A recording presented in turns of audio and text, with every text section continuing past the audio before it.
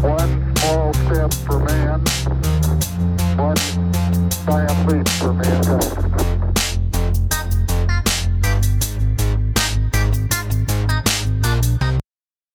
Yeah, so I started working for the youth group that I was part of for like my whole life, where it was a much more, even though we were all Jewish, well, majority of us were Jewish, and like there was much more diversity in the things that we spoke about and the people that like we like were associated with. And you know, it was just a friendlier place to be than I ever found school to be. And I'm not saying that was always on the fault of the school, but you know, kids are cruel. It's also a different time. Yeah, exactly. Like even like people are like, "Oh, you're still young, so like you know about this stuff." But like school was so different then to how it is now. And this was, I mean, I left school in 2015, and the world was an entirely different place then. Yeah, like things have changed so much. But definitely being in a different environment like helped me understand like who I was. I had to cut my hair short the year before. I cut my hair short whilst I was still in school. Yeah. Just because I thought it was cool and edgy. Act of rebellion. Yeah. Yeah. And I'd always wanted to do it, and eventually my parents gave in, so I did it then. But then, like, people would actually ask me, like, oh, well, is there something else going on? Like, why you wanted your hair cut short? Which I think is dumb, because, you know, women can have short hair. Yeah. But actually, it, like, made me, like... It's so funny. Like, it's like, oh, shit, you cut your hair short. Does that mean you've changed gender? Yeah, exactly. So, like, looking back on it, it was so dumb. But it did open up my mind and eyes to, like, the fact that, you know, there were different things that I could do to, like, be the person I had to be. Without taking the full step of, like, identifying as an entirely different gender, you were able to dress differently, wear trousers. Yeah, like, exactly. Just, like, putting on it all of the stereotypes, you're able to, like, cut your hair short, wear trousers, do all the more manly things without actually committing to it. Yeah, exactly. So I definitely did that. And then I didn't come out till I was, like, 18. And when you say come out? As transgender, yeah. Okay, so 18 years old, what's like going through your head before the moment you think you want to like actually come out and say, I'm a man and I'm not a woman? Okay, so I watched a YouTube video. Actually, I watched like 50,000 YouTube videos on like this one person's YouTube account who he never talks about his religion or anything, but like I know that he's Jewish and like he is transgender, and he started transitioning the same age that I started transitioning, even though he's a lot older than me. Not like a lot, he's in his 20s, but older than me. And I watched from his very first video to like the present day, and I was like, holy shit. Yeah. Like, this is a thing that people do. Yeah. And that was like mind-blowing for me, and I messaged a friend and I was like, I think that this is me. And they were just like, oh, great. And, like, not much else to said on it. Like, but was it, whilst you were watching this, did this person transition to a man or a woman? To a man. Fine. So, whilst you were watching this guy's videos, was it giving you that kind of breath of fresh air that you needed and this kind of energy to pull you out of the slump and the depression you were in? To say, like, okay, it's possible to, like, actually change and have that life? Yeah, I think it definitely had a lot to do with it. I mean, his video, like, so he started his videos, like, pre-transition, even though, like, he was out as trans, and then going through, like, medical transition. And I was just watching, and I was like, I didn't even know something like this existed. Yeah, yeah. And I related to it a lot. Okay, so you're watching this guy's video, and you message your friend, like you said, saying this is what you think you are. Yeah. And then what happens then? Are you, from that moment, you say, okay, I'm a woman? I'm a man. Apologies. Yeah. From that moment, you say, okay, I'm a man, or was it a slow movement from there? It was slower than I wanted it to be. From that, like, moment where I realised, like, definitively that was who I was, I wanted to, like, just tell everyone. Yeah. And I was like, I probably shouldn't do that. Yeah, but that's like the experience I've often found when I've befriended people who became gay, it was something they wanted to just like continuously shout from the rooftops, and you know what? To be honest, up until this very moment, I think I've always been closed-minded about that and thought, well, why do you know, I don't constantly shout about being straight. But it's more than that. It's the fact you've been locked in something your entire life, and then it's like this hydrogen bomb of liberation and freedom where you can just scream, this is who I am, and it's been kept inside for such a long time. Yeah, so, yeah, exactly. Like, I just wanted to tell everyone, and then I was like, but I can't really tell, like, major people in my life without telling my parents first. Was that fucking scary for you? It's probably top 5 on, like, one of the worst nights of my life. Yeah, so I'm out for dinner with my sisters, and my old sister is in a long-term relationship with who is now my brother-in-law and her husband, which becomes relevant, and... like, we're seeing in Wagamama's, in Westfield, in Stratford. And I don't know why... I mean, I was just a stupid teenager, I guess. But I don't know why I thought this was a good time to tell them in full public. Was this just you and your 2 sisters at the time? Yeah, it was just the 3 of us. And I told them, I was like, well, I think I'm, transgender. And both of them, like... I mean, my old sister understood what I meant first and was, like, started crying and was like, what? Was she crying because she was upset, or she was crying because she was sad for you? Or she was just, shocked, I think. Okay. And it was quite funny because she ate there quite a lot, so the waiter came over and was like, are you okay? Like, they'd thought someone had died. Yeah. And then, like, she explained it to my younger sister, who I guess at the time was only, like, 14, probably. But you kind of people have to bear in mind that at this point, it was still relatively taboo. Yeah. Way more so than it is now. Like, now, it's a lot more normal and open, but back then it was still like a topic of taboo. Yeah, definitely. And I think it was lucky in that my younger sister didn't go to the same school as either me or my older sister. And the school she went to is seen as a bit more progressive, and it's like pluralist in terms of like Jewish connections and stuff. So she had like more support around her at school than I think she would have had she gone to the same school as us. Which I was like grateful for because like she needed that support. Yeah. Because it's a lot for your sisters to take on as well, especially your younger sister at the time being 14. Yeah, like my old sister, like I can't remember if she was still living. I don't think she was still living with us at that. No, she must have been. She must have been still living with us, but like very much had her own life. Yeah. And she, like, we went outside, and I just remember my old sis like chain smoking cigarettes just like out of stress, and she doesn't smoke often, but I was like, oh my god. Yeah. And then I texted her boyfriend and was just like, by the way, just told my sisters this, think they're going to come to yours now and I'm going to go home and speak to my parents. This must have been the most nerve-wracking day of your entire life. Yeah, and I like had this whole plan for speaking to my parents, which I just did not stick to. Yeah. So they like went to his house and like left me and my parents to it, and I went in and I was like planning on like packing a bag and stuff and like being like ready to have to leave. But I went in and like... You thought your parents were going to kick you out the house? Yeah, pretty much. But I didn't like even follow that plan. It was just... like, I went in, I switched off the TV, which in my house is when you know something serious going on. Switch off the TV. Yeah, you've got to switch off the TV. Something like kind of bad, you put it on mute, but switching it off, that's a whole nother level. It's hella levels, man. Yeah. And like seeing them down and being like, I have something to tell you. And what I always find really funny about that night, even though no one else finds this funny, but I thought it was funny, is that my dad was like, oh, you're pregnant, like, you know, like, you've been, like, kicked out of school or whatever I was doing at the time and stuff like that. That's not turn off telly worthy, though, is it? No, I don't think so either. That's mute. Yeah. And then he actually guessed, like, you're a boy, and I was like, well, actually... Like, he was obviously was joking. He joking. Yeah, he was joking, 100%. He guessed that, gosh. and then I was like, well, actually, like, I'm transgender, and, like, it was a horrible moment for me. I don't know what it was like for them, but where everything just went, like, completely silent, and they were just looking at me, and they seemed... Did they know what it meant? Yeah, they definitely knew what it meant. Like, probably not to the extent that they know what it means now.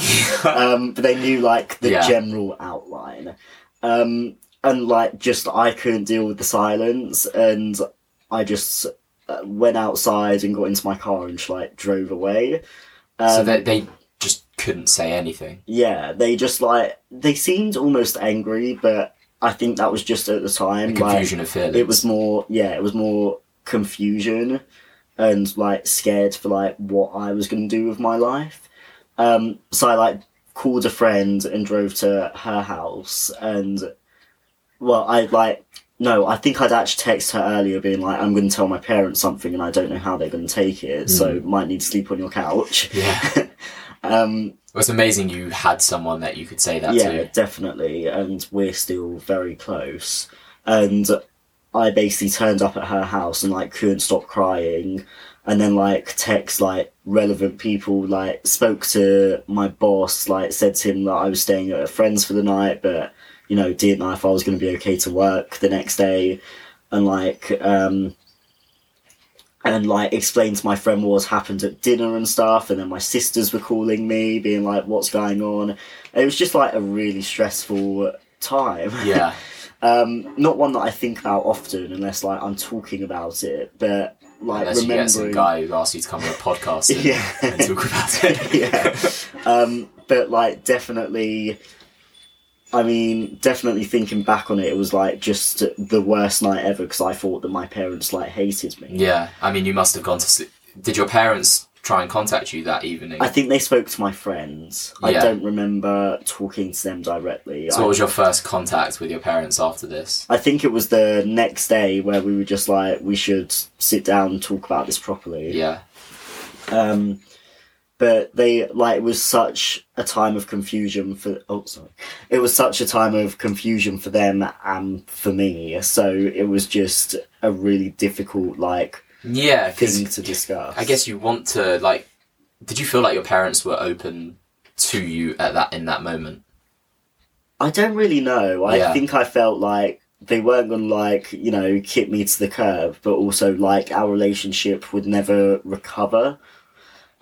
Which is a hard thing to think of, because you're making the selfish sacrifice for your own life at, like, the risk of kind of your relationship with your parents. Yeah, exactly. So, I mean, now our relationship is actually a lot better than it was. I think no one has... I mean, some people might, but, you know, relationships with parents when you're a teenager and you don't really want to talk to them about, like, everything that you're going through, like, fairly standard. Yeah.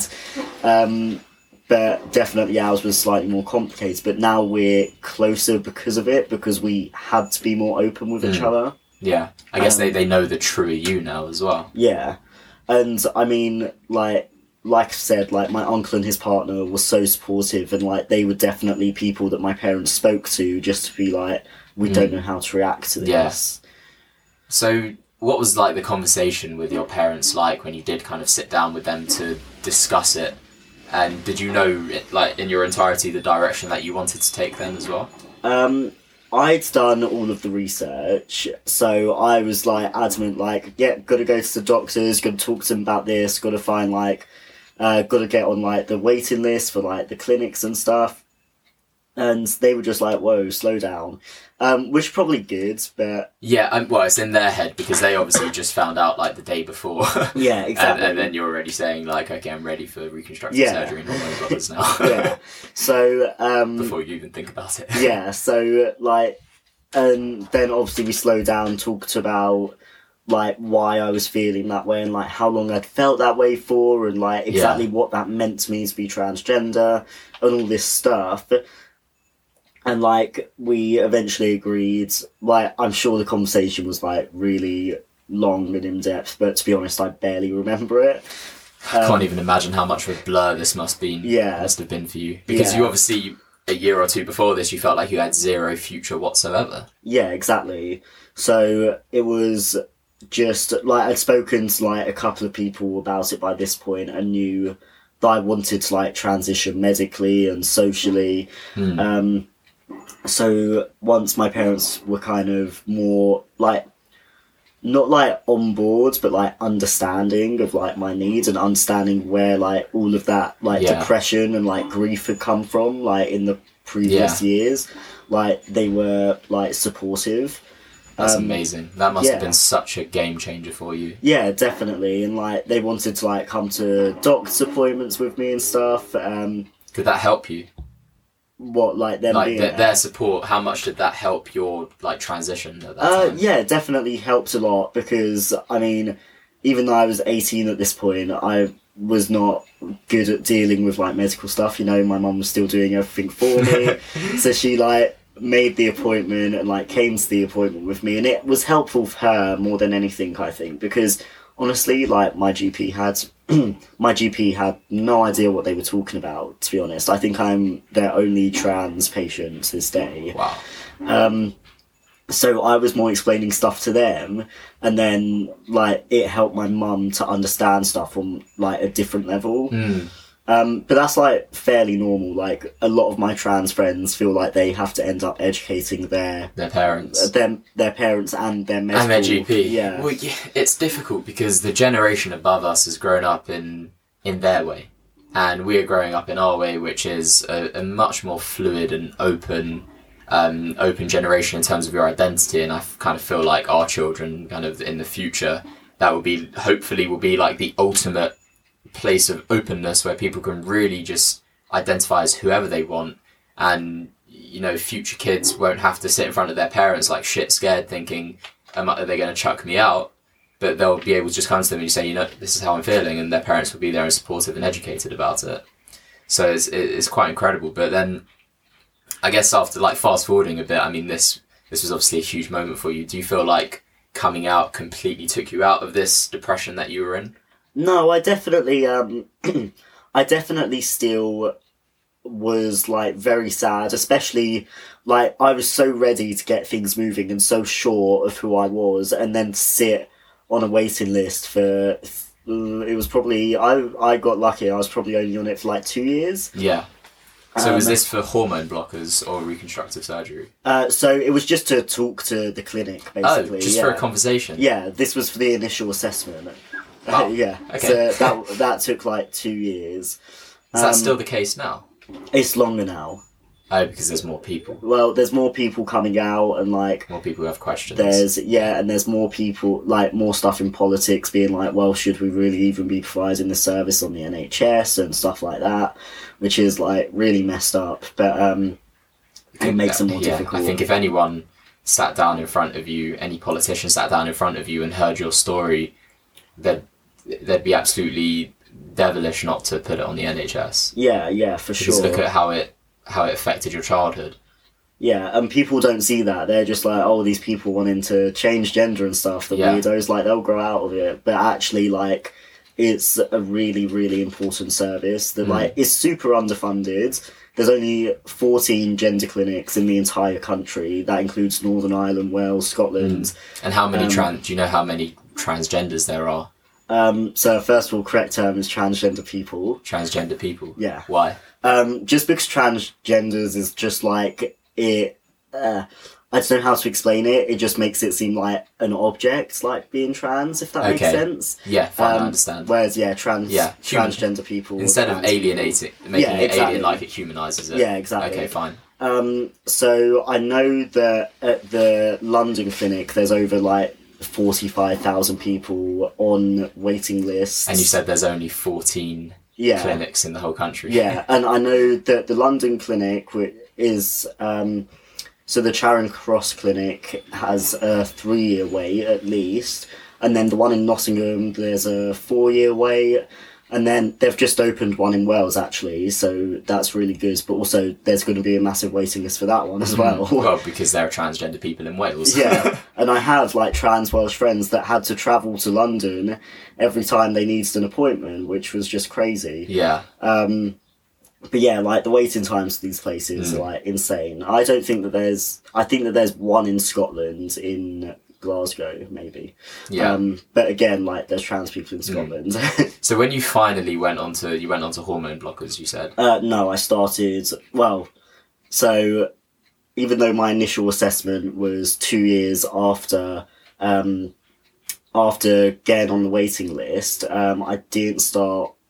I didn't go on blockers because I'd gone through puberty. There was like no point. Yeah. I didn't start hormone replacement therapy which is testosterone injections, until I was 21? No, 20. How old am I? I started on June the 4th, 2 years ago, so 2018. So I'd been on the waiting list since 2016. And I started like 2.5 I got really lucky, actually, looking back on it. I didn't feel lucky, but I definitely was. It could have taken so much longer. I started in June 2018 after being on the waiting list since September 2016. Yeah, fine. And then how like exciting was that process for you of having the hormone replacement therapy? So like kind of your voice is obviously noticeably deeper now. Yeah. So it was very I don't know, it was crazy because like I see like my friends posting about like going on testosterone and they're just like so excited about it, and I was obviously really excited about it. But again, my GP had no idea what they were doing, so it was like I had to like guide them through everything, and they do something called, I won't get into like all of the like medical lingo of it, but like there's this thing called shared care, where if you're with a specialised NHS clinic, they share your care with your GP. Okay. And I had to get them... Oh, sorry. I had to get them all to sign off on specific things, and for my GP to be like, yeah, we'll prescribe it to you and like do the injections as long as the clinic says that you need this prescription. Fine, so GP had no idea. No, they had to have a whole meeting about it, and I was just like, I would call them every day being like, so can I start now? Can I start now? Can I start now? It's like someone's holding you back by the tail to like beginning the rest of your life. Yeah, it was... I think that was that last month, because I got the go ahead in March, but I didn't start until June, and that go ahead was only from the clinic, not from my GP. Yeah. So, and like to phone them and be like, well, actually, all of the senior partners of the surgery are having a meeting about you today, and I'd be like, why do they need a meeting about me? Like, just do some Googling. All I want is a deeper voice. Yeah, exactly. Like, come on, just pitch me down a bit, and I'll be sweet. But they like were really holding back on how much they wanted to do, which was just so difficult. So eventually, like when the day came, I was like, finally, thank God, and like I went and picked up the prescription from the pharmacy, and then like had to take it to my GP for the nurse to, like do the injection. And how many injections is the therapy? So you have to do it your whole life. So it's continuous for your whole life. Otherwise, your voice goes back to how it was previously? Nothing really goes back to how it was. It would be like, just look a bit different. Like you would, like there's like fat redistribution and stuff, and obviously like I'm broader than like a woman is and stuff like that. Like those things would change. It's difficult to explain, but that would be like how it works. I'd still have a deep voice, and I'd still like be able to grow a beard and stuff. It would just be it would be very confusing. Like I just shaved. Just because I got annoyed with it. But I can grow a beard. So eventually when I had that injection, it was just like amazing, but also so anticlimactic. Because I was like, oh, nothing happens straight away. It takes like months and years for like stuff to like happen. So when did you begin to notice the changes happening, like the kind of beard growing and... So I probably noticed like the first changes like a month or two in. And at this point I was actually working on a camp in America. And like my friends would like say to me, wow, like your voice has like changed. Much more hoarse than it was yesterday. Yeah, exactly. And so, and at this camp I had like trans friends as well there. Yeah. And like my best friend who's trans was working on the same camp as me. And he had transitioned earlier than me. He's Spanish, so the laws there are like very different. But he would just like, he just came up to me one day and was just like, wow, your voice is really deep. And I was like, what are you talking about? What are you talking about? Yeah, exactly. So yeah, it was like very gradual. Like I mostly didn't notice stuff. I take like a lot of videos and stuff even now, just so that I can see the changes immediately. So do you have videos of your voice back before it became deeper whatsoever, and compare it to how it is now? That must be fascinating. It's so weird to watch. I actually posted a video last week because it was like my 2 years on testosterone. Yeah. Like, so it's like classic. Is that on Facebook? Poster. It's on Instagram if you want to check it out. it. I'll check it out for sure. And like even like I find it so cringy to watch. So I'm just like, ugh, how does that ever sound like that? And I think that I was like so masculine and like thought that I was just like, ugh, this is disgusting to watch. But then like other people watch it and they're like, wow, that's amazing. And I'm just like, ugh. So gross. Do you have any people out there? Do you have experiences with people, I should say, who just refuse to accept you as a man? Yeah, definitely. I mean, since I left school after year 12, so I was only like 17. But I went straight to work and I worked for Jewish organisations for the last, how old am I? Again, like for the last like 6-7 years I've worked for Jewish organisations. And there have been a couple of instances where someone who is Orthodox, like before, like when I was clearly trans and like transitioning and I didn't look female but I didn't also look like male, and they were like just like look at me like not want to shake my hand like they would with everyone else, or like not want to like have a conversation with me. Perhaps because said Orthodox person maybe still saw you as a female. Yeah, there was definitely points where it was like that, and there was definitely points where it was just like because I was openly queer, like they just like wouldn't interact with me. And there were like I would go in schools and stuff and do like presentations, and there were certain Jewish schools where I would never be the one giving the presentation because people would react negatively to me. And that wasn't like a choice that anyone else made. I was just like, it's not worth the aggravation. Yeah. And like it never like truly upset me. Like there were points where I was just like, why can't people just get over themselves? But like honestly, I was just people are different. Like, we're all different. We don't have to all be the same. Yeah, and I was just like, even though these people should be more open-minded and should be more accepting, especially like in my eyes, as Jewish people, I think we should be accepting of everyone because we've been so discriminated against. Yeah. I think just generally we should just accept everyone because we've been there as a community. 100%. And that's why I really connect with like the Black Lives Matter movement as well. Yeah. Because I understand, like as a Jew, how much we've been discriminated. Yeah, exactly. And people that don't see that, like I think they really need to kind of do some soul searching because they need to realise that we're all the same, we're all going through the same struggle.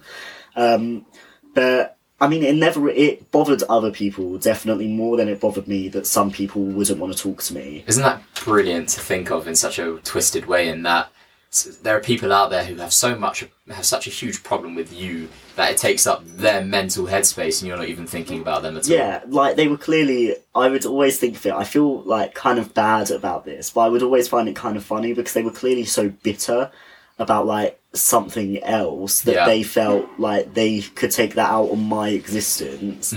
And I was always just like, I just don't really care. Like, great, I don't have to give a presentation in the school. Perfect. Someone else can do it. Yeah.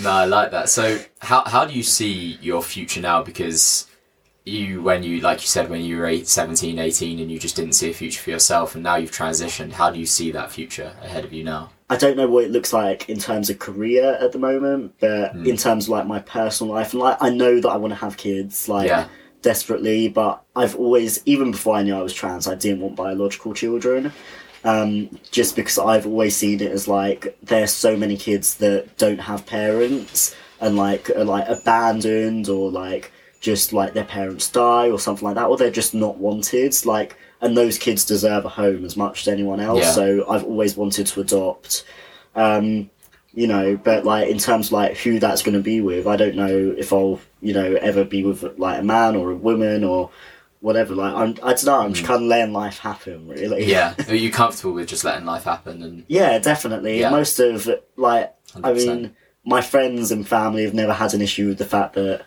I like men and women, or like anyone else in between, to be honest.